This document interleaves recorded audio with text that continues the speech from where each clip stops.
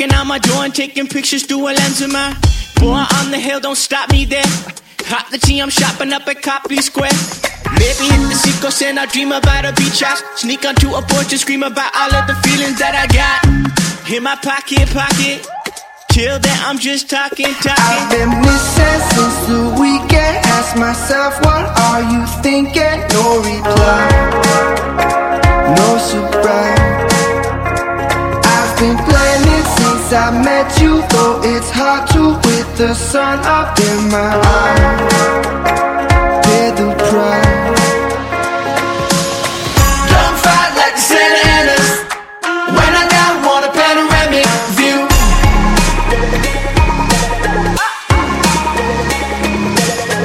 Raising toast for the East Coast, Atlantic. Never tried, it was automatic with you.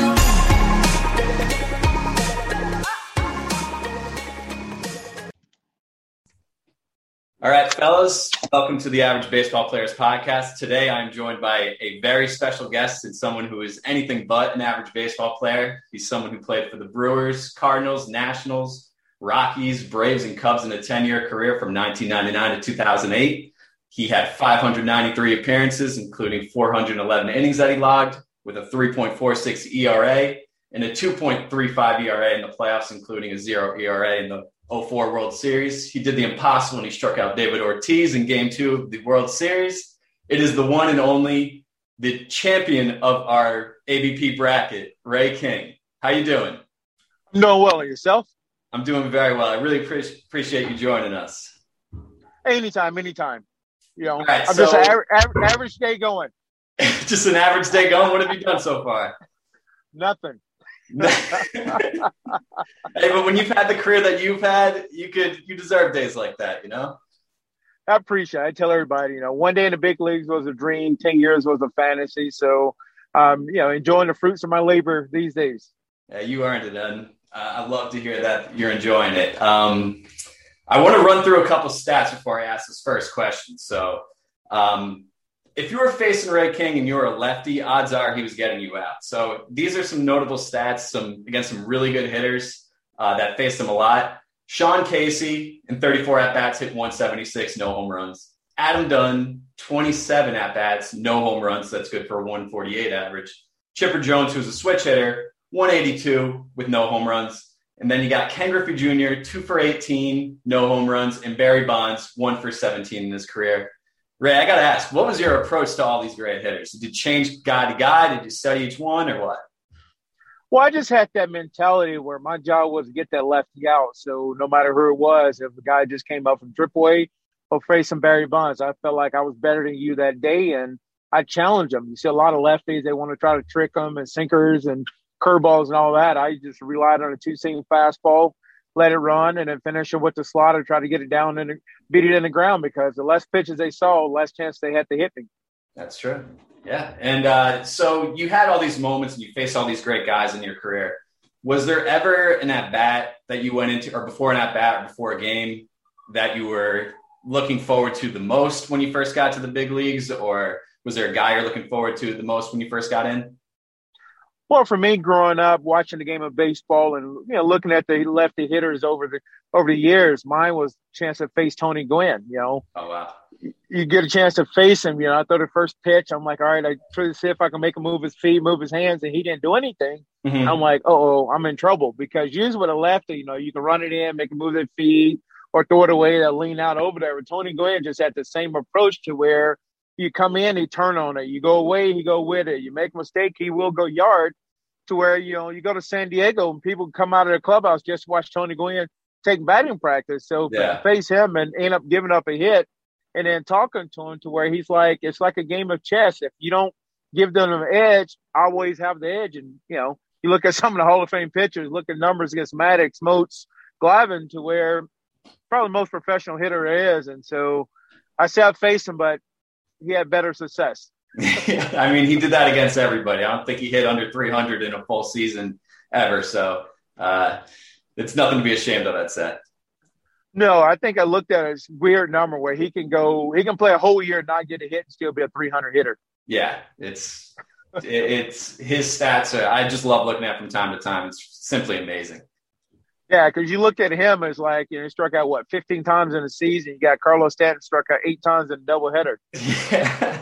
He really could have used Tony's coaching, I'd say. But right.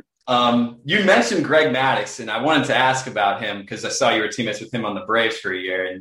And you hear all these stories about him being a prankster in the clubhouse. Do you have a Greg Maddux story that you could think about the top of your head? Well, you kind of, it's borderline PG, not PG-13. Yeah, you can say whatever you want on this podcast. He would walk in the clubhouse, and if you remember Mike Bilecki, a pitcher as well. Yeah. And Maddux would come out of the bathroom. He's like, "Hey, Bilecki, you see my toothbrush?" And he's like, "If it's stuck up your rear end, you'll see it." And he'll walk by with his toothbrush sticking out. So, but Maddux is a guy, if you saw him on the streets, you never think he was a Hall of Fame pitcher. Yeah. He would come in the clubhouse with his glasses on, tennis shoes with no shoestrings on, dipping his upper lip, and put on a uniform and go 8 innings with 85 pitches with 10 punch-outs. It's just unreal. And then before you got over there, his ball would move so much, you would think, okay, he's doing something different. And then when I got traded over there, he kind of taught me how to pressure point on your sinker to where your thumb is your rudder. So he move it up and down. He's like, watch, I'm going to throw it at his chest. I'm going to hit him in the shin, just playing catch. His ball would move a foot. Yeah. And you're like, God, this guy is magical. Yeah. Did you ever get to play catch with him? Because I imagine that'd be pretty tough. No, I like playing catch beside him. Okay, yeah, that's a great call, yeah. Because I was a sponge. When I got over there, just, with him and Maddux and Smoltz and some other guys, to where even though I had got 4 or 5 years in the big leagues at that time, but just listen to guys talk about the game and watch them how they go about the game, to where just, them are guys the most competitive, to where they're studying the game. And then on the 5th day, they like artists, they're just going to paint and carve you up. Mm-hmm. And were most of those guys were they the type of guys where you'd be afraid to approach them on their start days, or were they guys that you could go up to before the game and ask for some advice, or how would you approach them? Well, a lot of them guys, Maddux at that time was a situation to where, let me decline it. Everybody's calling me now. And, where you just, before it starts, he's always out on the field. So you just walk up and ask a question, and he'll just be book information. He's not going to approach you, but if you approach him, it's always he's there for you. But Smoltz was a guy who was most competitive. We'll be standing in the outfield, and the seams between the padding, all right, let's see who can stick a ball in there at first. But yet while we're doing that, he's like, okay, I'm aiming here. My sight line is here. So if I'm a sight line here, I'm going to go here. So even though you plan to game competitive, there's always a strategy to it. So, with them guys, it's just, like I said, you're a sponge. You're trying to absorb as much as you can. Yeah. And it's just doing little things like that, staying competitive at all times. That's what you got to do to be great. And what I want to ask you is, when did you realize that you were great and you had the chance to make the big leagues? Was there a moment in Little League, or was it at you were an 8th round pick out of Lambuth University at NAIA school? Was it at that point, or was it sometime before that? The really thing is, when you're a kid, you always dream about playing in the big leagues. I remember going into Busch Stadium when I was 11, 12, 13, looking at my grandfather and say, I'm going to pitch here one day. You plant a seed and you work at it. And it didn't really hit me until my junior year in college, to where every start I had 10, 12 scouts every start, to where if I'm pitching in Jackson or Lambuth, I'm going to Nashville, go down to Florida, to where it's like, hey, I may have a chance to get drafted. And then we get drafted in the 8th round. You go play in, rookie ball, and then you go to AA, and then you go to big league spring training, to where you see these guys, and it's like, man, I'm just as good as these guys. And when I finally got that call, when I was in AAA with Cubs saying, hey, you're going to the big leagues, then it really don't hit you until you walk on the mound the first time. And I remember going to Atlanta, warming up, my heart's pounding, and then you walk into that stadium and you get on the mound, you warm up, you're like, okay, I'm here. And then it hits you now I'm batting number 10, Chipper Jones. Stadium would go crazy. You got to stop for a minute. It's like, wow, I'm here. Yeah. And then, I get that first pitch, get a ground ball, and it seemed like everything was in slow motion. Get the out, and I'm walking off, and I'm just like, I just pitched in the big leagues. And then, years pass by, and then probably about your 3rd year, when you really get yourself established, where you go to spring training, it's like, okay, I know I'm on a team. I know I can get my place to live. I can ship my cars. I know what jerseys I'm going to have. I know April 2nd we're going to be playing in Milwaukee. I know I can invite friends to where once you know you made it, that's that feeling like, okay, I got here. Now I'm here to stay. And now I got to get a footprint on it. And then I just went out every day expecting to pitch because my grandfather always told me, he who fails at playing plans to fail. So I plan on pitching every day. Yeah. And so you had that moment where you first appeared against the Braves. I can't imagine how good you must have felt after that. But was it that moment or was it facing Tony Gwynn that was the most nervous you've ever been in your baseball career? Or was it the World Series? What moment do you think would be winning that title? Well, I tell everybody I'm nervous between every appearance because every appearance is a different appearance to where, you're warming up and you're looking at, we're up by a run. There's running on second and third. I'm going to face Sean Casey, Ken Griffey Jr., Barry Bonds, to where I tell everybody as a reliever, you can do your job 9 out of 10 times. And at one time you don't do your job, that's when the media want to talk to you. Or that's when it shows up on SportsCenter. Or what about the other 9 times? So you learn then to where if you don't have butterflies before every appearance, then you're not human, because I tell everybody you're doing something what a million people want to do.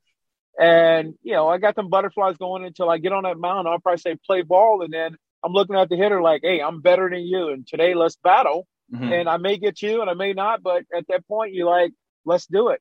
Yeah. It kind of seems like a thankless job. Like you said, the 9 out of 10 times you do your job and that 10th time you don't get it done. It's kind of like being a kicker in the NFL or something. But right. You did start as a starter in the beginning of your pro career, correct?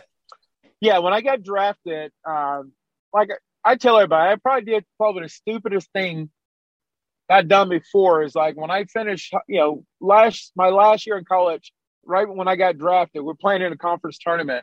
So I threw 7 innings on a Monday.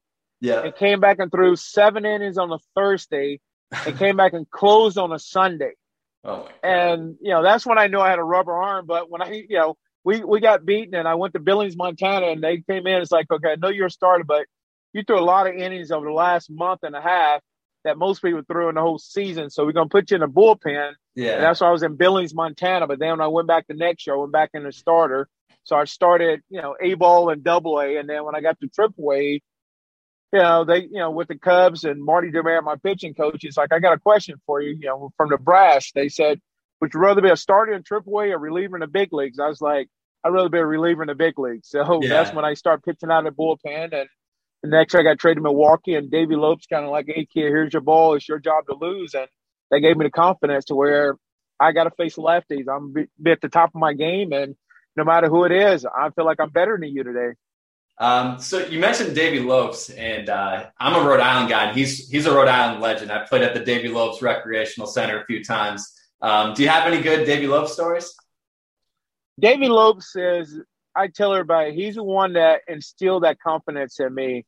I came out to Arizona in 96 and played in the Arizona Fall League, and Davey Lopes was my manager, and I was starting then. And I went like 5-1 with like a 1-9 out here in the Fall League. And Davey Lopes is like, look, kid, you got what it takes to never lose that edge, because off the field, I'm probably laid back, easy going. On the field, I'm like, F you, dude. If I hit you, you should have got out of the way. This is my plate too. And Davey, and then when I got traded to Milwaukee, Davey, it's like, hey, I told you had the, chance to get to the big leagues. Now let's make it stick. And he tossed me a ball and just said, it's your job to lose. And that just gave me confidence to where right today I still have that baseball. And I'm saying somebody gave me a chance, and he saw something in me that maybe I didn't see in myself, but built that confidence, and it took off. Yeah. I mean, you played for a bunch of great managers in your career. And would you say he was your favorite, the most influential one that you had in the big leagues, or? Davey probably was the most intimidated one. You look at Davey. Yeah. Davey always had that nice guy, but he had that demeanor like, don't talk to me. Yeah. Where, when he spoke, everybody listened.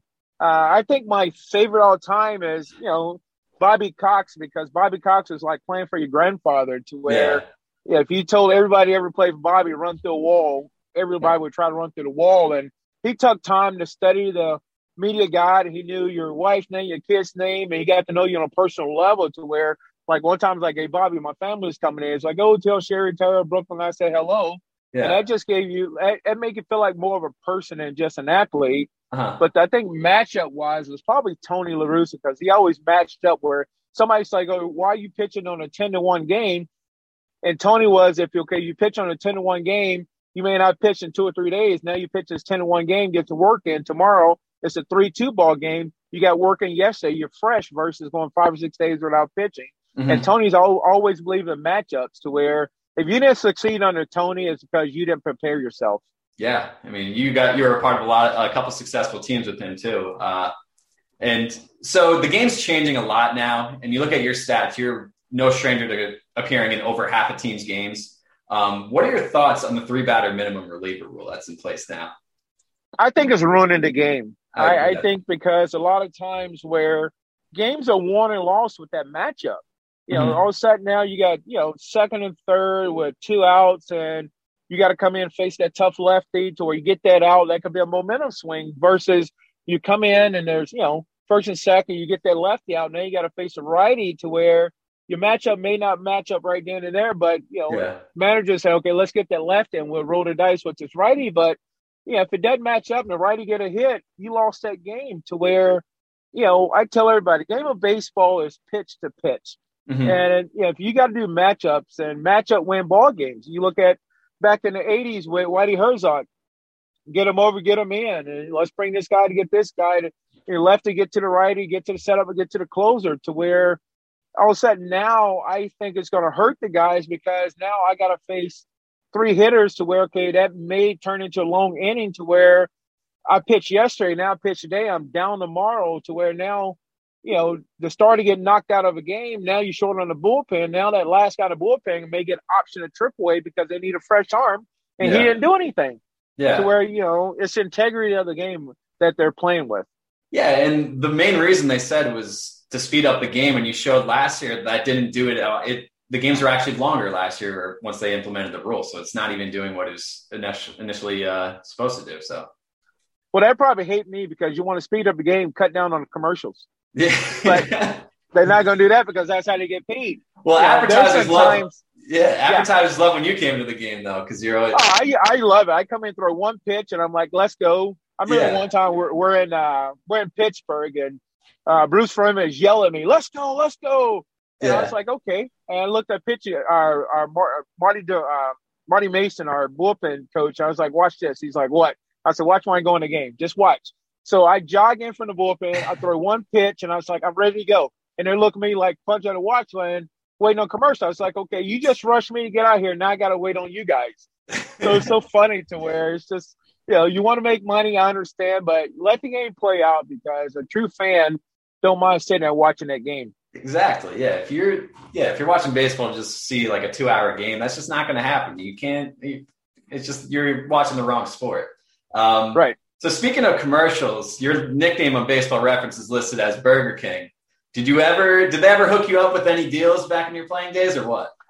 No, that came across in San Francisco one day. Okay. This guy is yelling at me, and he's calling me, "Hey, Burger King, Burger King." And finally I stopped warming up. I turned around, I was like, "Okay, I'm going to be Burger King, but you keep on, you're going to have it your way." That's one of the best lines I've ever heard. So 2 days later, I get a shirt in the mail, and it's a whole Burger King logo, but instead of saying Burger King, it had Ray King, have it your way. So it's pretty funny. Oh, my gosh. I need to get one of those shirts ASAP. That's amazing. So I'm going to ask you a couple quick hitter questions. So you played with a bunch of great teammates in your career. Out of all the guys you played with, who is the teammate that would be the most likely to pick out the music in the clubhouse before a game? Probably be Reggie Sanders. Reggie Sanders, okay. So you played with him in St. Louis? St. Louis, okay. Who would be the teammate that you would want to get the rally started, or you'd want to be up the most in a situation where you guys need a big hit? Big hit probably be Rafael Furcal back in Atlanta because he's always a table setter. Yeah. Fluky could bunt, he can hit for power. He did a little bit of all. He was just that, spark plug. Okay. If there were any, who was your least favorite hitter to face? Probably least favorite would be Tony Gwynn, and then believe it or not, Juan Pierre. He never did any he never did damage, but he would just fall off 9, 10, 12 pitches. I'm like, dude, I'm trying to throw 12 pitches to get out of here so I can pitch tomorrow. And he was like, never hit a hard, but like a swinging bunt or something like that, or foul off 8, 9 pitches before he hit a ground ball somewhere. I'm like, like that little gnat to where you see him, but you can't get it. Yeah. You must have faced him in the 03 playoffs, I'm assuming, right? Yes. Yeah, he was always a favorite of like a lot of people. You always talk to you whenever the name Juan Pierre gets dropped, like Ray King too. They're right. Like, oh, yeah, that guy's great. So who would be the teammate that would be the most likely to help you out with your game if you ever had needed like a question about something, about a new pitch grip? Who would you go to for that? Well, me and Steve Klein in St. Louis, both lefties, to where we talked a lot about what you do to certain lefties, what I do to certain lefties, and if you're struggling facing a lefty or switch hitter, what did you do? What did I do? So we really commended each other, to where it was the only time where I had a fellow lefty where it wasn't like, oh man, he's pitching more than me or he's doing this. We had an even keel, to where our main job is you do your job, I do my job. Nobody's going to talk to us. Nice. Just get your job done, and then, get, like you said, get your 12 pitches and get out there, get ready for the next day. Right. Less you see me, the better.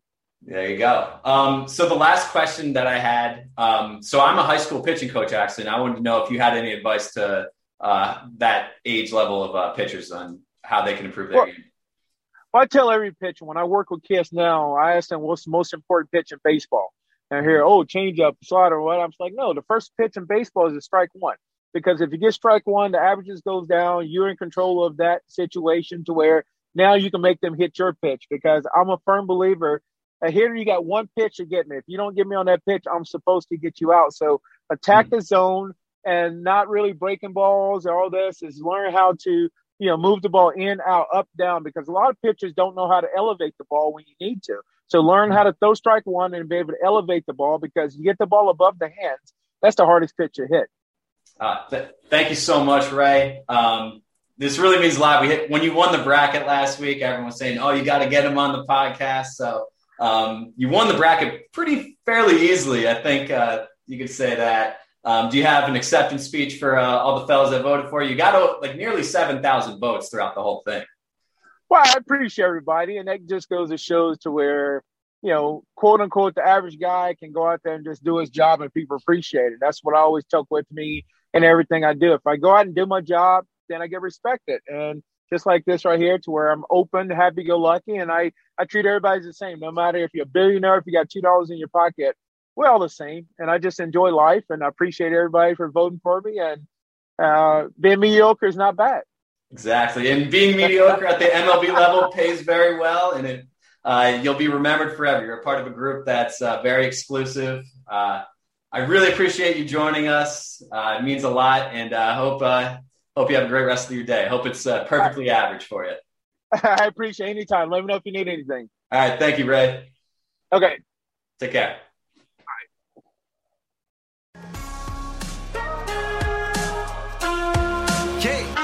I was west side by Pacific, came home with the same flow, prolific. From the south side, outside, no different. So I'ma go get it, and you can hop on it, but not till I'm finished. Oh, I saw you caught up on a weekend, yeah.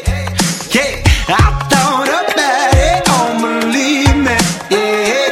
I've been missing since the weekend. Ask myself, what are you thinking? No reply. No surprise. I've been planning since I met you, though it's hard to put the sun up in my eyes. Pay the price.